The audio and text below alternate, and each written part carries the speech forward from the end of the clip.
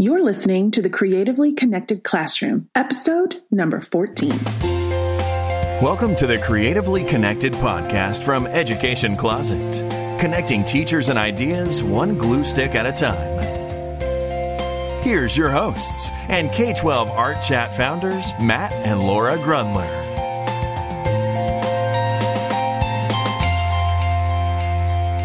Well, welcome to another episode of the Creatively Connected Classroom. We're really excited to be here again today. I'm Laura Grunler, and this is Matt Grunler. And we are here with Tisha Richmond, and I'm super excited to have her. She's the author of Make Learning Magical, and she recently hosted a K-12 Art Chat for us. So welcome, Tisha. So glad you're here. Yeah. Thank you. I'm honored to be here. Thanks for having me. So before we started our introduction, you were kind of telling us a little bit about who you are and what you do exactly. So if you could kind of tell our listeners, that would be awesome. Yeah.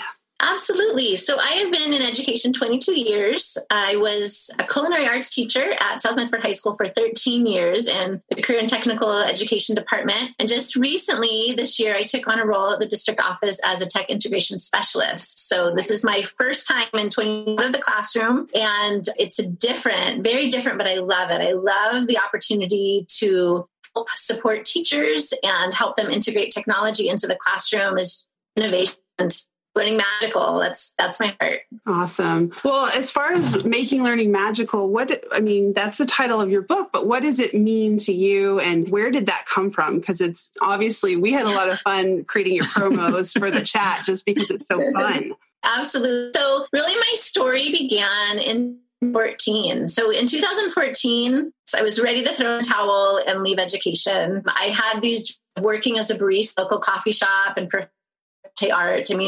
Those thoughts came to my mind more often than I'd like to admit. Something happened there, and that as a career and technical education group, all of the culinary teachers we were going to write a proposal to Carl Perkins funding for iPads. And at the time, sure, that would be cool, but I didn't know very much about how we were going to use these iPads. But we received the grant, and then I even received another grant through CenturyLink. And that iPads, I wanted it to be more than a tool for just researching recipes. I wanted them to transform learning in my classroom, but I had no clue how to do that. I had my own personal iPad, but I'd never used them for student learning before. And so part of our grant, we were able to get some professional development. So I decided to go to this conference called iPad Palooza in Austin, Texas. And my mind was blown. I'm like, oh my gosh. We've been there. We probably crossed paths and didn't know it. Yeah, it was 2014 that I went. And I was just like, what in the world? There's all of these amazing things that people are doing, that educators are doing with technology and smashing these apps together. And people are sharing their Twitter handles and they're sharing resources. And there was games where you could take profile pics on Twitter. And I'm like, what in the heck have I been missing out on?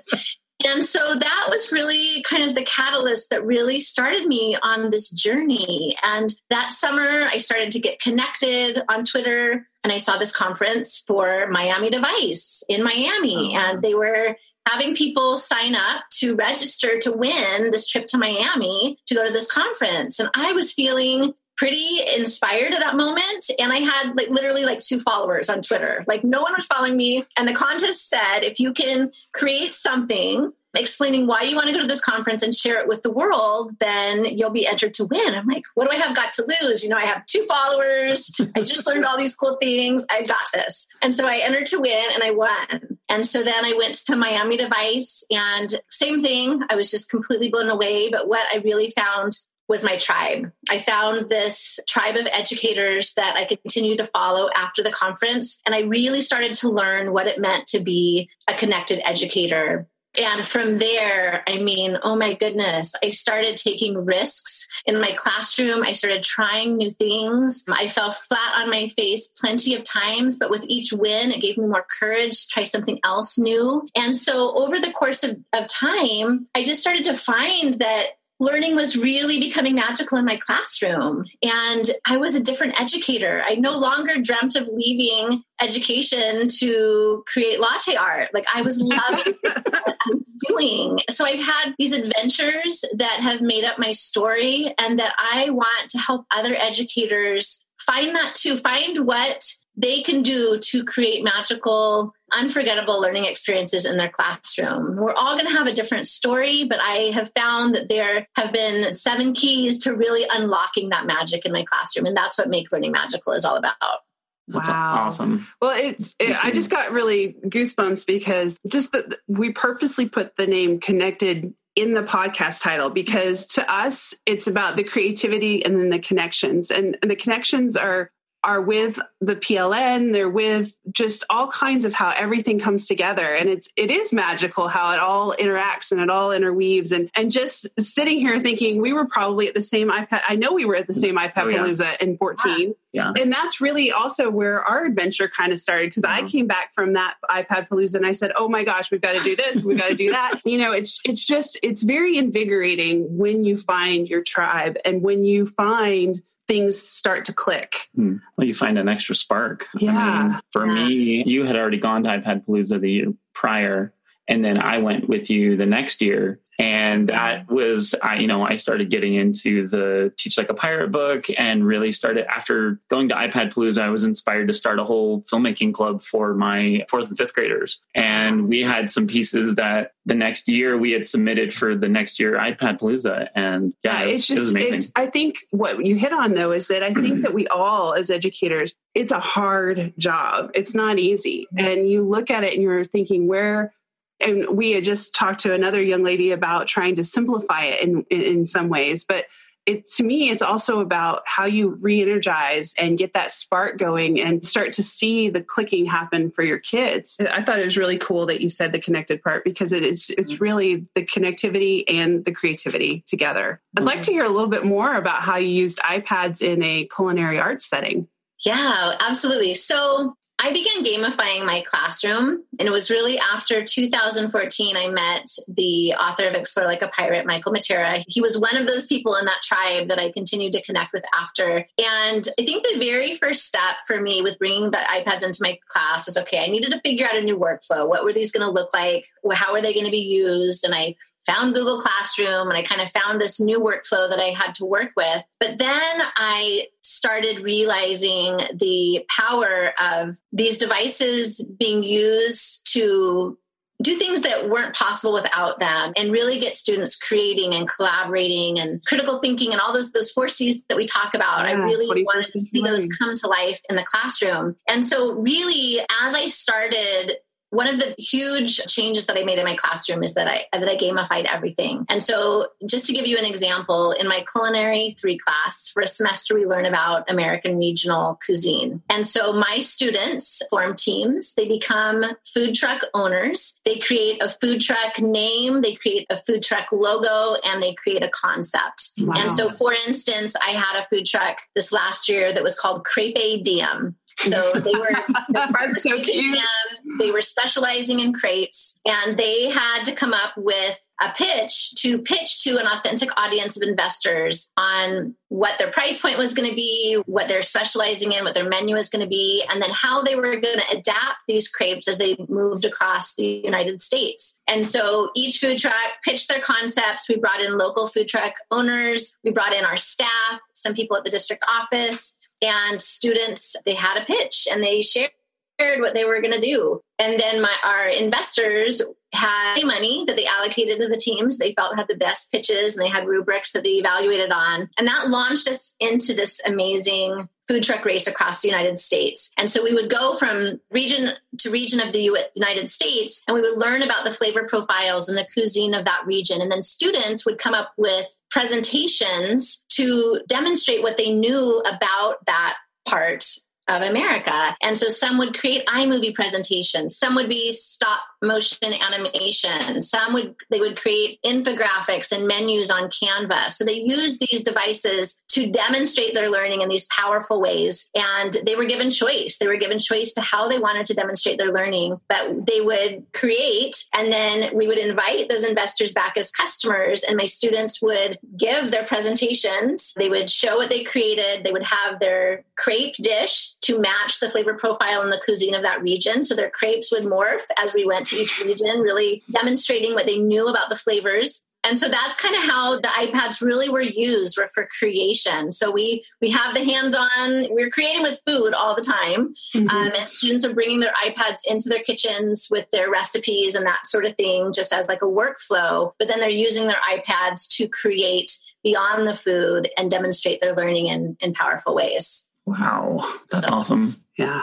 That's really cool. Well, it makes me think of your fourth question you asked during the chat, creative opportunities for students to be empowered learners. Mm-hmm. Yeah. I mean, the whole chat was amazing because all of your questions spoke to any teacher from any audience, just in general about creativity. But that's something I know that Matt and I are very, very passionate about, is empowering the learner and giving them choice in demonstrating their learning. What are some other ways you allow for choice in tech ed or the culinary arts? Right. One of my very favorite things that happens in my culinary class, and this is a Culinary 2 class, which we have a whole other theme. We do a Master Chef competition that lasts a semester, but we learn different areas of food within that class. So let's say we learn pies and pastries. So my students are learning the methods and how to make pies and pastries throughout this unit. But at the end of the unit, I have a Master Chef challenge. And I tell students, okay, you've learned how to make pies and pastries. Now you have a challenge. You are going to make a pie crust. But not only are you going to make a pie crust, you're going to do it without the recipe. You're going to do it based on how you know to make a pie crust. But we're not stopping there. You are going to make it into something that blows our minds. And the first look on their face is horror. They're like, oh my gosh, what? We're not going to be able to use the recipe? Are you kidding me? And I'm like,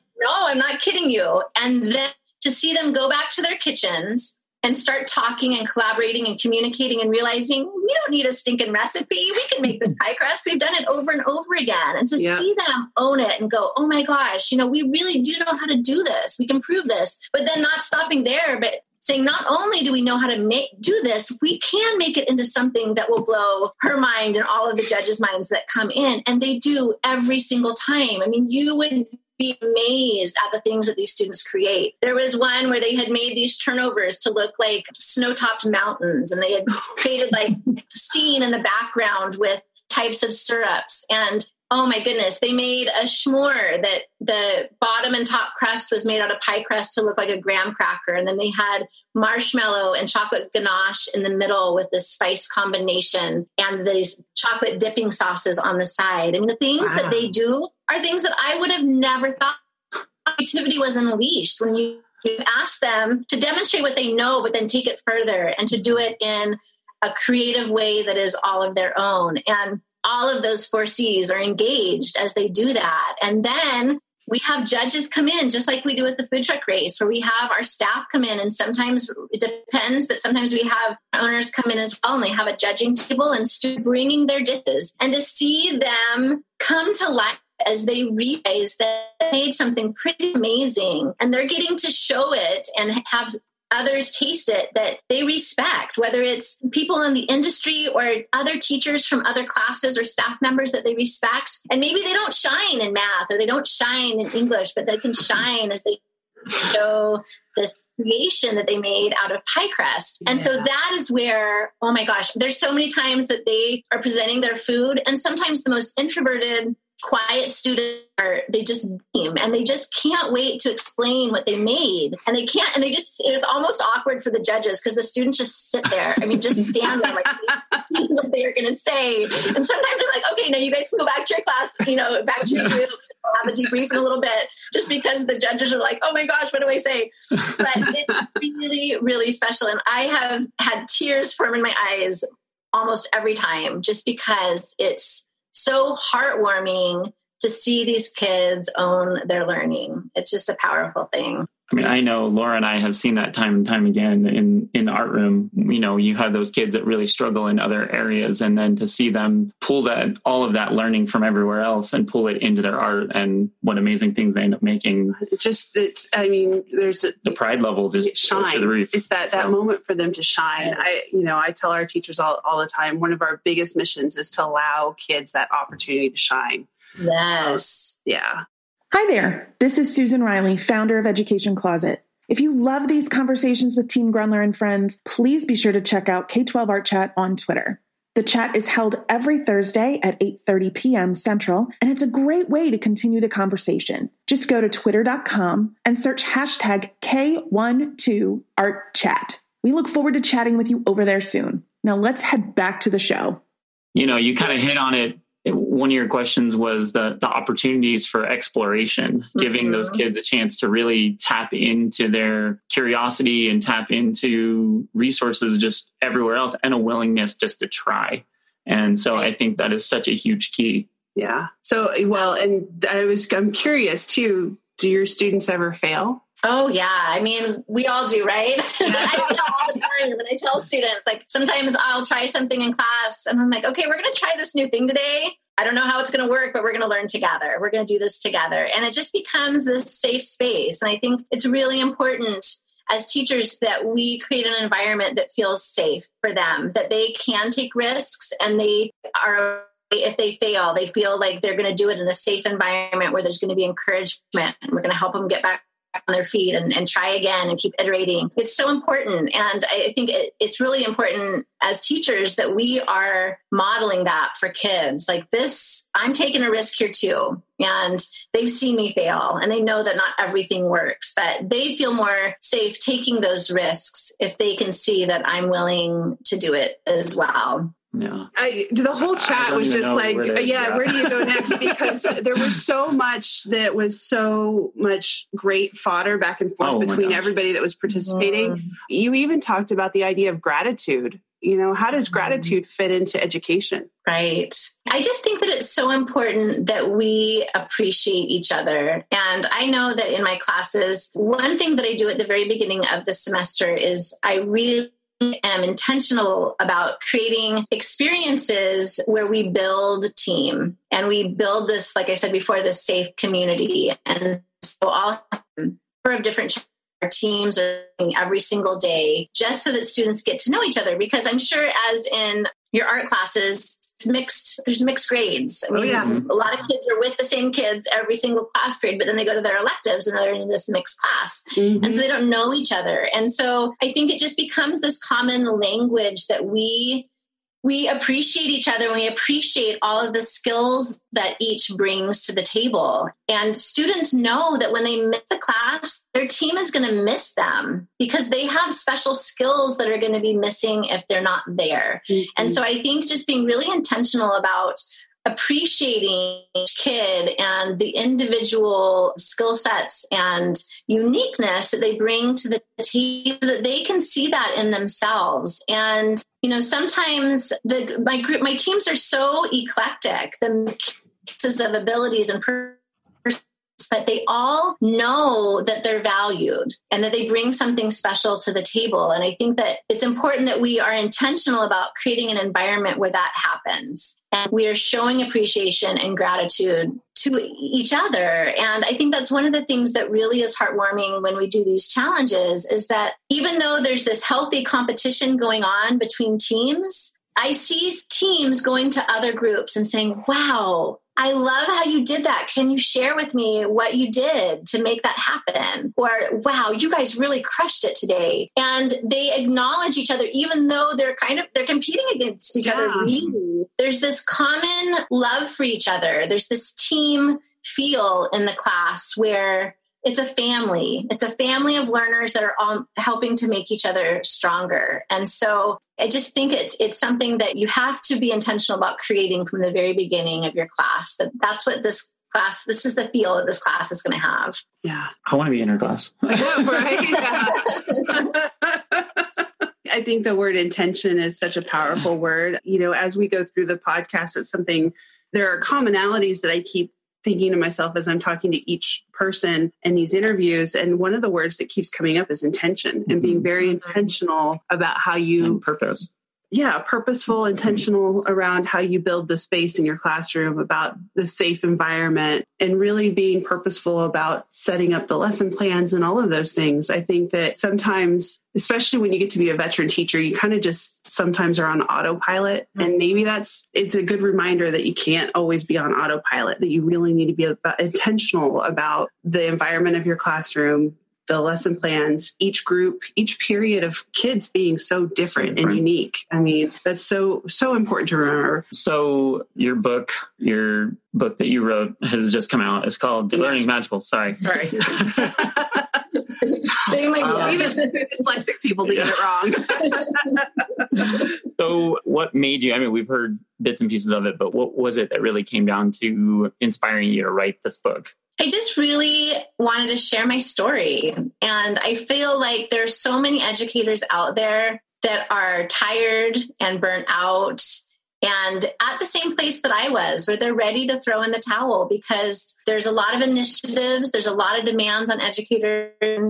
Educating hard. Being a teacher is very, very hard. And I felt that by sharing my story, I would hopefully inspire other educators to realize that there's more. There's more to education, and that we can truly transform our classes into unforgettable places and create unforgettable experiences for students and transform our teaching. And that I had just found these keys along the way that had really untapped that magic in my classroom. And I just thought, even if it's just a handful of teachers that I can save from, that are amazing teachers, that are doing amazing things for kids, but are ready to leave, then it will be worth it for me to be able to share the experiences that I've had as an educator and how my own educational formed. That's beautiful. Just thinking further, what are some, I don't know if you want to share the keys from the book, but are there any pieces of advice that you would give to the teachers that you're hoping to have them rethink their path? Yeah, absolutely. So I will share the 7 keys. So the M is for memorable beginnings. So just as I was explaining before, those first days are critical. Like, how are we creating memorable beginnings for our students so that they will feel safe and be willing to take risks in our classroom and they feel valued as individuals? That's so important. A is for authenticity and agency. So how can we be authentic in our profession? How can our students be authentic as learners? And how can we open up choice for our students so they have a sense of agency? G is for gamified strategies, because that has been a real change in the way that I do learning in my classroom, is that I've gamified each of my classes. And so it talks about how I have structured that gamified experience in my classroom. I is for innovation. And I have definitely embraced an innovator's mindset over the 4 years. And so it talks about how we as educators need to continue to take risks and model that risk-taking for our students so that they see, because there's so much power in it. I will tell you that if it weren't for the risks that I've taken along the way, there's no way that I would be at this point as an educator. There's no way that I would have a book published by Dave Burgess Consulting. I've taken a lot of risks, and I'm not saying all of them have been successful, but each one has made me more courageous as an educator and as a person. And looking back, I just see how each step has opened up this world of opportunity for me. C is for creativity, collaboration, and curiosity. And so just kind of sharing through the experiences that I have, you can see how some of those things play into my classroom experience. But there's a lot of magical C's out there. I kind of had to narrow it down. Hard to narrow that one down. Yeah.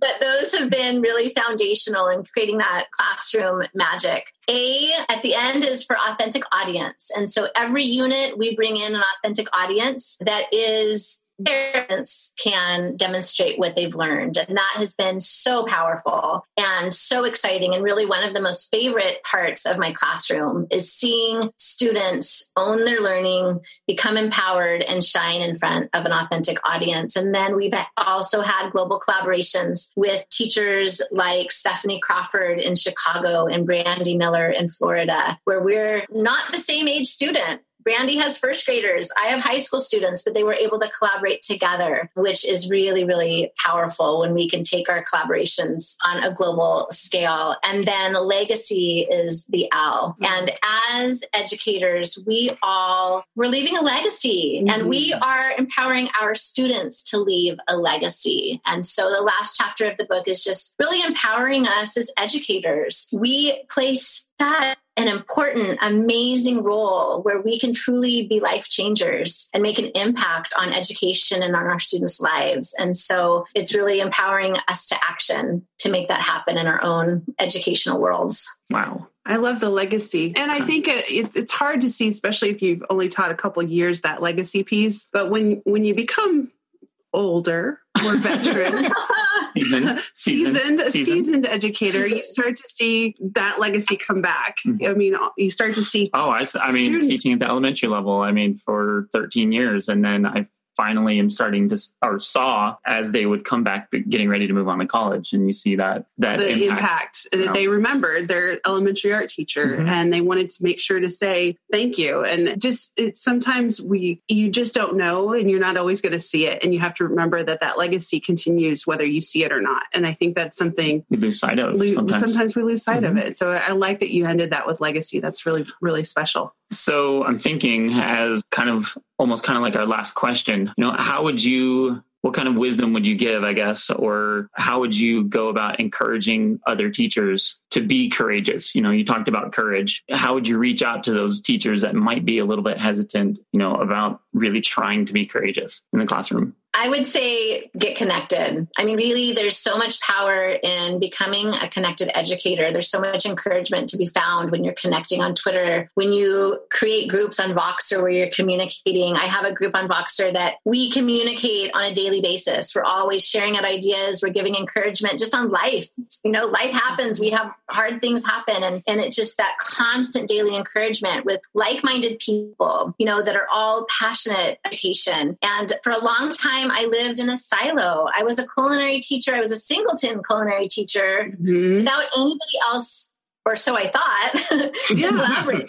Even within my PLC, I did not have other educators to collaborate. Once I started connecting, I can learn from the kindergarten teacher. I can learn from the art and the PE and the science and the health and the English teachers. And I can take what they're doing, and it may not look the same, but I can take some of those ideas and I can bring it into my own classroom, into my own experience, and I can make it my own. And that really was a game changer for me in realizing that I don't have to teach in a silo. There's no reason in this day and age to teach in a silo, because there's literally people from all around the world that we can be collaborating and connecting and encouraging in this journey. And that, I would say, was that's where I started, was really becoming connected and realizing there was this bigger world out there that I didn't realize existed. we Laura and I agree with that one, because We've seen it time and time again for connected educators and the impact it makes on their teaching and their students. So thank you so much for sharing with us today. Amazing. Thank you for hosting the chat. Honor. Thank you for continuing to be a passionate voice for other educators and everything you do, Tisha. Oh, thank you so much. It truly was an honor to host the chat, and it's an honor to talk to you today. So thank you so much. Well, as you know, we'll be in touch again. Oh, absolutely. So until next time. I look forward to it. Bye-bye. Right. Thank you. Bye. Bye. Heads up, 7-Up friends. If you've been enjoying these episodes, be sure to subscribe to the Creatively Connected Classroom podcast. You'll get a notification every time we release a new episode each and every week. And take a screenshot and put it on your favorite social media. Twitter, Insta, Facebook, you name it. Tag Education Closet and K-12 Art Chat so we can reach out and say thanks. And if you really love us with all the feels, give us a review and or a rating over on iTunes. It helps others find the show and connect with our incredible community. Thanks for all your support.